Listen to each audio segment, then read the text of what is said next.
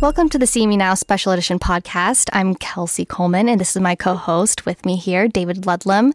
Today we have Colorado Mesa University Associate Professor of Biology, Margot Bechtel, with us. Thank you for coming today. Thanks for being on. Yeah, thanks for having me. Well, we want to talk to you about plants today, obviously. But when we were talking before the show, I thought there was a certain irony that you didn't always love plants, first and foremost. Your first passion was actually what?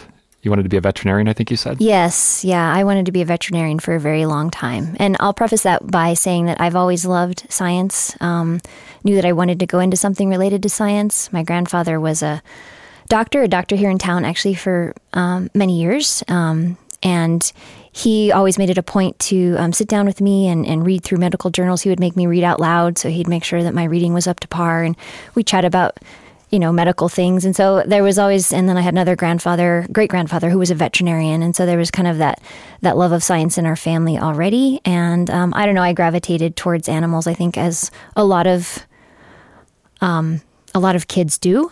And I was born in Grand Junction, but grew up mainly in Fort Collins, which is where the CSU Vet Teaching Hospital is located. And so I had the opportunity in high school to volunteer and then actually get a job there as part of my, wanting to be a veterinarian, and had a really great experience there.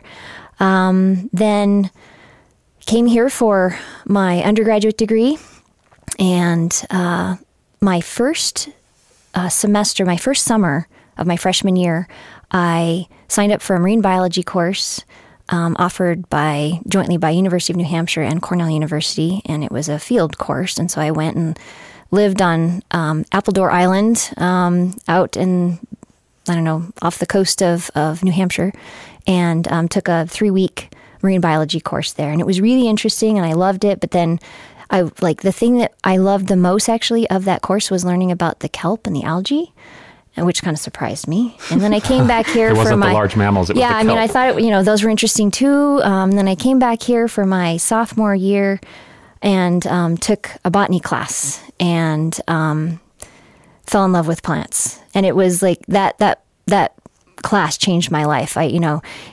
It was what we call the botany from hell, because at that time botany was taught. You started with the bacteria and you worked your way all the way up through the plants, even though bacteria are not part of the plant kingdom. So learned a lot about a lot of different things. And that professor of that class, Dr. Kelly, ended up being my advisor. And I just was fascinated by the fact that plants just do so much, even though a lot of people think they just sit there. And during that class also something came up about plants getting sick, that plants can get sick. And I was like, wait, what? So plants get viral, fungal, bacterial infections just like we do.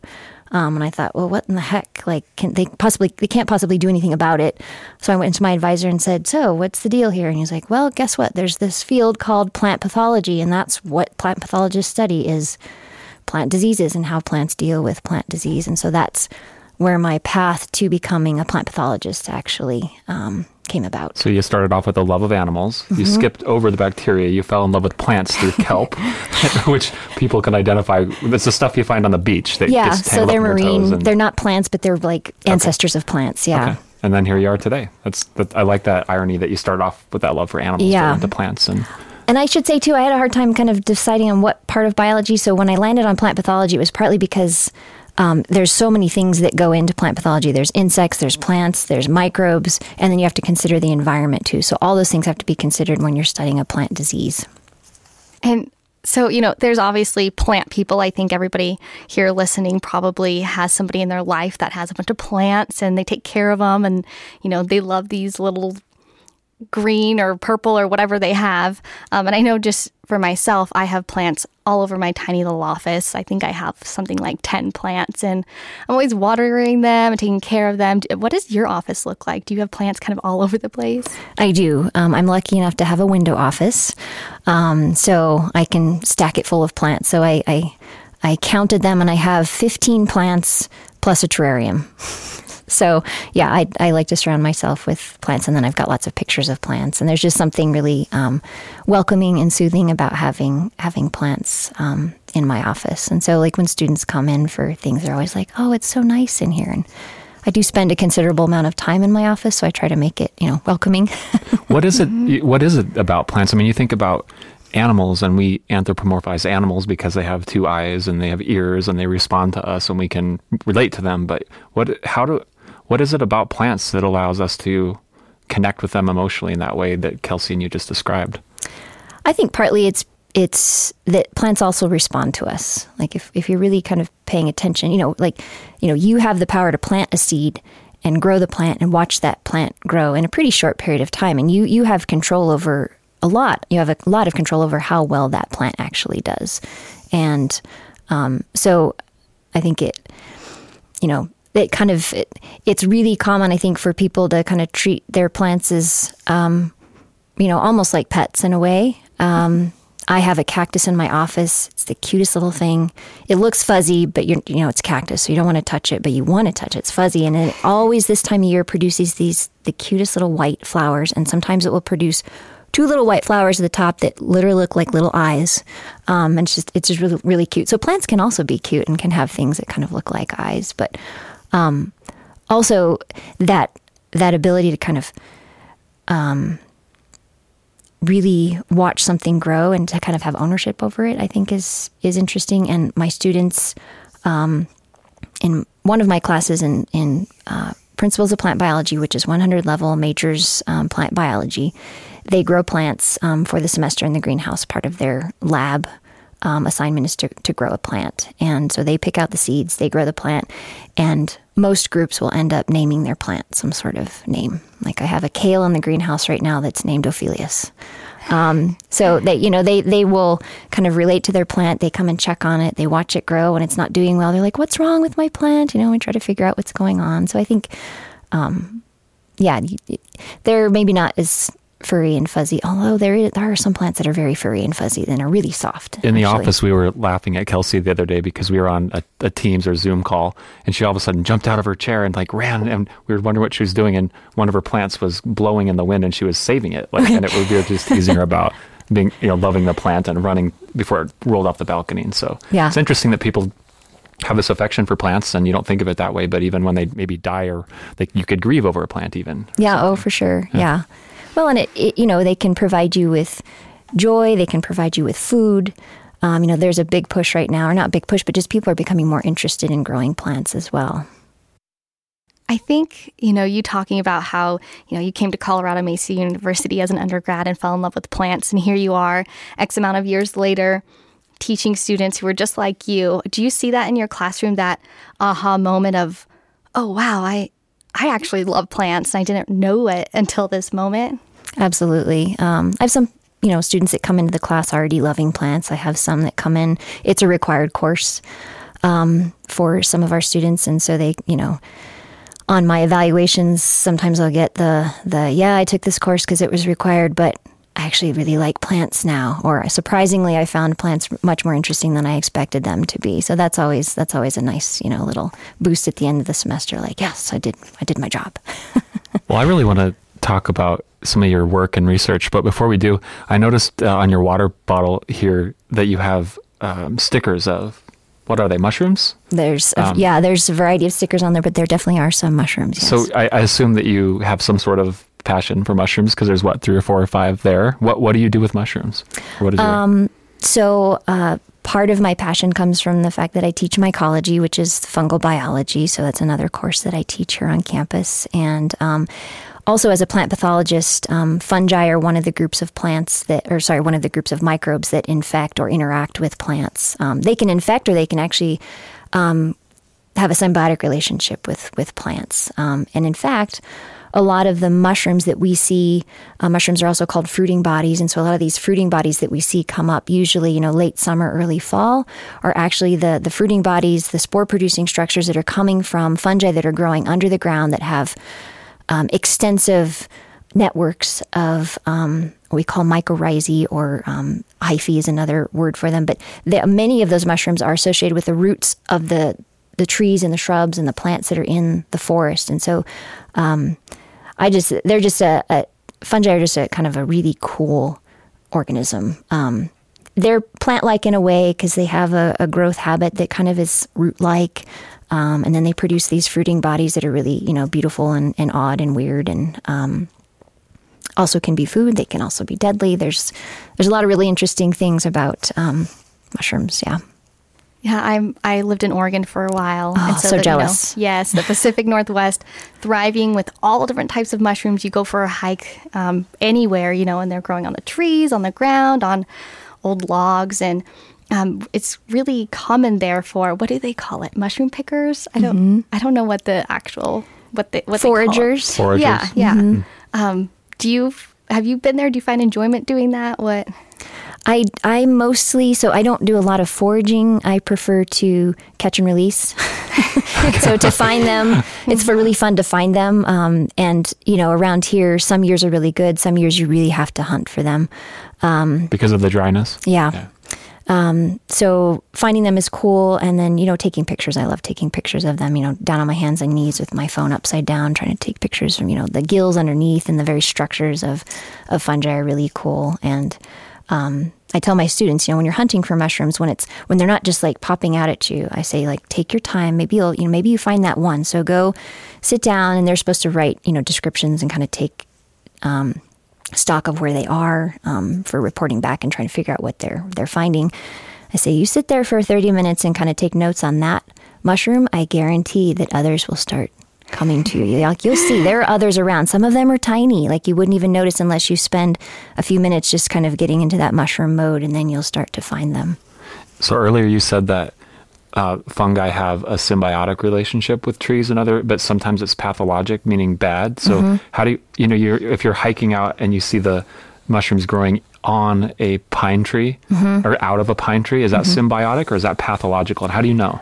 So one way is to look at the tree. If the tree is dead, or if it's obviously dying, that's a good sign. Then it's probably a pathology. Kind of like us, kind of like people. Yeah. Okay. Yeah. But also if you have like a tree that's already dead, it may be that the tree died of something else, and now the mushrooms are coming in to decompose because they're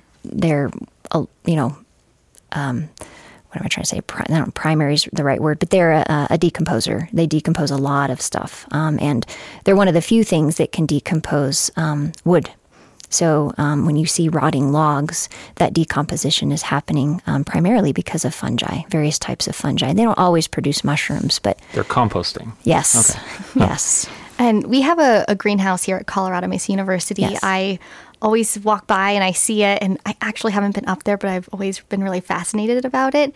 What is it there for? Are students, in and out? I think you manage it. Is that right? Yes. Yeah, I do. And I'd be happy to give you a tour anytime. It's an educational research greenhouse, and it's full of a diversity of plants. That greenhouse was built in 2011, so it's going on 11 years now, right? Yeah, if I do the math. Anyway, so we have like 50 different species of plants, I think. I wrote that down somewhere. Anyway, we have a diversity of plants from everything from like little green mosses all the way up to what we consider to be more complex plants like the flowering plants. And I mentioned earlier that some of my plant biology students grow plants. And so the teaching lab where I teach that class is adjacent to the greenhouse. So they get access to the greenhouse. They get to grow plants throughout the semester. And then of the plants that are in that greenhouse, we pull in a variety of them for teaching that plant biology class, as well as my plant anatomy class and plant physiology and some other classes as well. And there's a little bit of space in there for research and some student projects. And I also have students, I take on 2 students every semester to do independent study. They help me, they help with maintenance of the greenhouse. The plants have to be weeded, they have to be maintained, we have to scrub floors, all the things to keep the greenhouse plants healthy. So in relation to the greenhouse, you mentioned research. What kind of research are you working on? Yeah, so I have a couple different projects. Currently, I have a long-running project that started in 2011 that's a continuation of my dissertation work. I study the pathogen that caused the Irish potato famine. So it obviously infects potatoes, but there are other members of that family that it also infects. So tomatoes and petunias are also in that family. So I actually study that pathogen on petunias. And the reason I study on petunias is because they have the kind of an innate ability to fight that disease off, to fight that pathogen off. And so as a graduate student, I worked on trying to figure out kind of what was going on, what's that host pathogen relationship, and how is that host, those petunia hosts, how are they able to fight off the pathogen compared to a potato or a tomato? And sorry, go ahead. Why is this interesting, for people like us, like we're all of a sudden, I'm just thinking about, in Ireland when this horrible thing happened, you're just living your life and thriving, and then all of a sudden there's no food, you know? And so how is the work that you do maybe helping us in the future? Right. So this particular project, by understanding how petunias are able to fight off the pathogen, we can learn more about that interaction and also maybe apply some of what we're learning to the potato situation or tomato situation. It turns out that petunias are covered with these sticky substances called sucrose esters. They're sugars. And those sugars are able to explode one of the spore types of the pathogen. And potatoes and tomatoes also can produce these sugary substances. It turns out that a lot of our garden variety potatoes and tomatoes don't produce as many of those sugary substances. And so they maybe can't fight off the pathogen as it's first starting to get into the plant. And then there's other things that go on inside of the plant as well once the pathogen gets in. But it just helps us add to the puzzle of understanding that host pathogen interaction. You're having an interesting conversation when you're talking about petunias as being like warriors and fighting and going into battle. And yes. you never think of petunias as doing that, but that's really fascinating that they're kind of the saviors of potatoes. That's yeah, I wouldn't quite go that far. I mean, but yeah, they are part of the puzzle because they're part of that family. Tobacco is also in that family, and it also makes a ton of those sugary substances on its surface. And pathogen being disease, right? Do we have that disease in this area?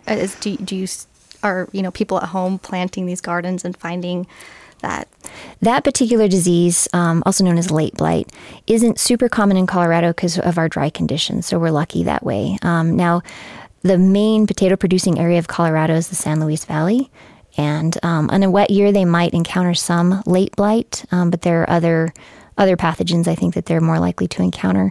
The most likely place you would find this pathogen today is like the Northeast, Pacific Northwest. There's a lot of potato production actually in the Northeast. I did my graduate work at Cornell University in upstate New York, and Cornell's the state ag school for the state of New York. So a lot of ag research goes on there, and there's a lot of potato late blight in that area. And you were talking earlier about how is this important to us. Late blight is still a pretty major pathogen, pretty major disease around the world, and still costs farmers a lot of money. Potatoes and tomatoes, it can devastate a crop. So this is how kind of a quick rundown. So spores get into a field. Let's use potatoes as an example. A few spores get into a field. That one potato, will become infected. Will produce another round of spores in under the right conditions about 7 days. And even if you have a little 2 centimeter square area, that one spore will turn into 20,000 spores. And then that can spread throughout the field. And you can take down an entire field in less than 2 weeks. Yeah. Can you imagine not going to the store and not having tomatoes or... Well, yeah, I actually wanted to ask about that. I mean, we think about the Irish famine as being something in history, and right now we're living in history with the COVID-19. And there were researchers that have been warning us for decades that this was inevitable. Are there people in your field that see it the same way as that? Could we have another food crisis because of a pathogen like the ones that you're studying? And could we have something affect the breadbasket or the Midwest that could be as dramatic as the potato famine? Yeah, I think that's always a possibility. The good news is that there are lots of plant pathologists and plant breeders out there studying all these diseases on a constant basis and trying to figure out the best way to prevent these diseases is to prevent them. You can't cure a plant once it's sick, typically, so you need to prevent the infection from even getting there or even getting to your plant. One of the strategies is to develop plant lines that have natural resistance, that have resistance genes inside of them that can fight off those pathogens. So there's plant pathology is very tightly linked to food safety and food production. And there are a whole host of pathogens out there that can cause problems. Without going too far and too far down a rabbit hole. Yeah. And so here at Colorado Mesa University, we're, one of the few body farms. It's the Forensic Investigation Research Station. And I know this is kind of crazy because you wouldn't typically think that a plant pathologist would somehow be working with this body farm, but yet you are. Is that correct? Yeah. So the other project that I have going on that started in 2017, I call it my flesh-eating fungi project. So this one came about because I had some students in my mycology class in 2017 who were also doing an internship out at FERS, and Dr. Melissa Connor out there, the director of FERS, had shown them that there are some cadavers out there that have been out there for several years. And at that point, they'd been out for, I think, close to 5 years. So they were purposely left out to kind of watch the decomposition process of bodies in this high desert environment, which is a unique environment for studying human decomposition. And so they noticed that as the bodies aged and became more mummified, that the skin, which becomes very leathery under these conditions, had this kind of black crust on it. And Dr. Connor wondered if it was some sort of black mold. And so my students asked me that, and I said, well, bring in some samples and let's see what we can find.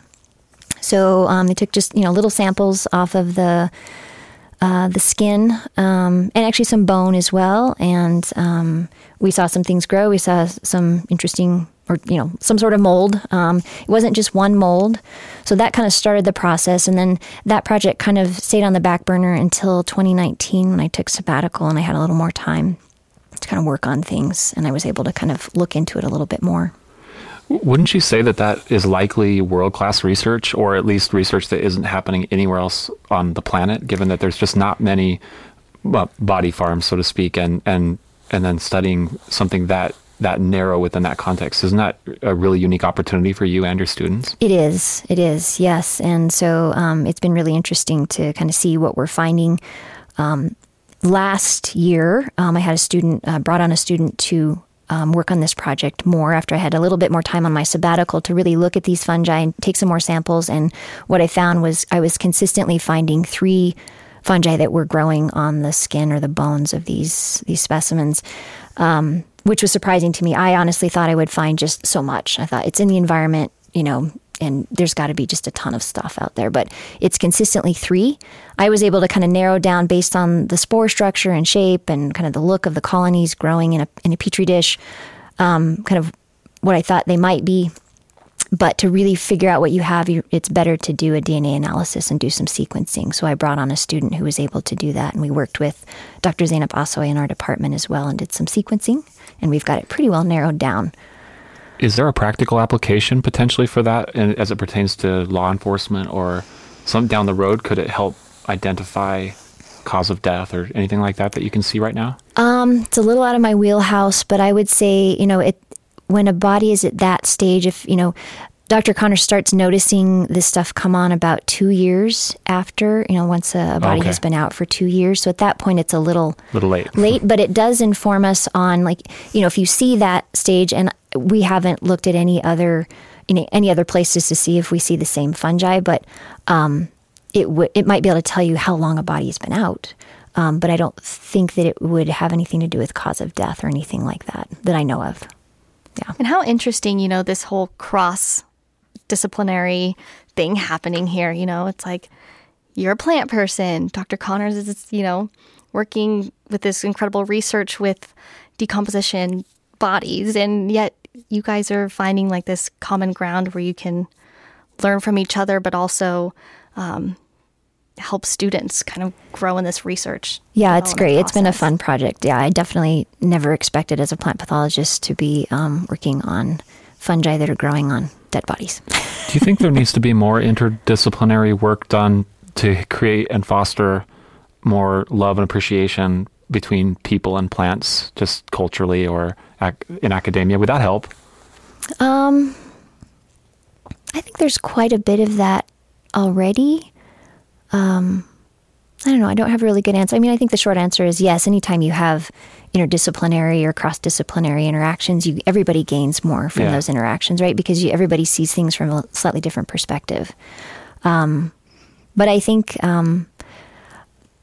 I think one thing that we're seeing happening right now is kind of a natural cross-disciplinary situation where people are stuck at home and realizing that maybe there's something more to like this food production thing and where does our food come from, and so many people wanting to grow gardens. And I actually just heard a story this morning on NPR about there's a seed shortage. So many people are growing gardens that there are certain seeds that are now already out of stock for this coming year because of this kind of renewed interest in growing your own food, which I think is great. So I think one of the silver linings of this pandemic is people kind of getting back in touch with understanding where things come from and who is an essential worker and what is essential to us and what makes our daily lives better and just functional. So I think it's great.